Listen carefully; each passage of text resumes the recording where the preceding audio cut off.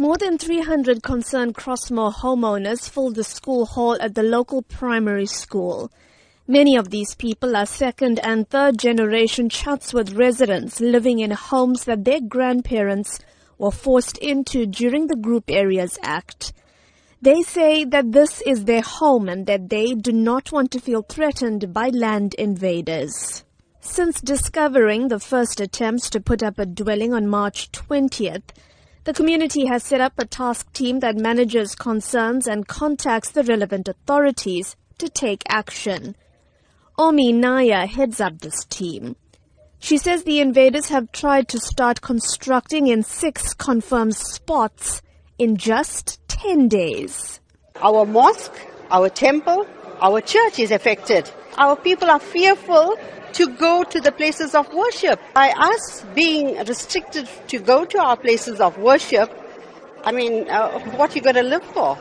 While the team acknowledges that the Land Invasion Unit, Metro Police and the SABC are working with them to monitor the area, they say they want active measures to be taken to make land invasion impossible. It is now the community who is going to cut grass, clean out bushes, cut trees. They have eventually tried to assist us.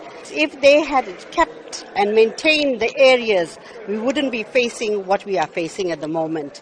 Spokesperson for the KwaZulu-Natal Department of Human Settlements, Mbulela Baloy, says they're working with the eThekwini municipality on the matter, in particular are not allowing any more informal dwellings to be constructed in Crossmoor.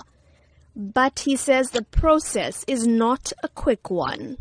It has been happening for quite some time. Hence, we have decided that we have to be hands-on on the matter. We are also exploring legal avenues like going to the court to get an eviction order. But we are also in consultation with people who have invaded land because we have to make sure that we do respect the provisions of the Prevention of Illegal Eviction Act. Earlier this week, the municipality's head of Parks, Culture and Heritage, Tembing Khozi-Ngobo, told the SABC that the municipality's stance on land invasions was to act firmly and swiftly.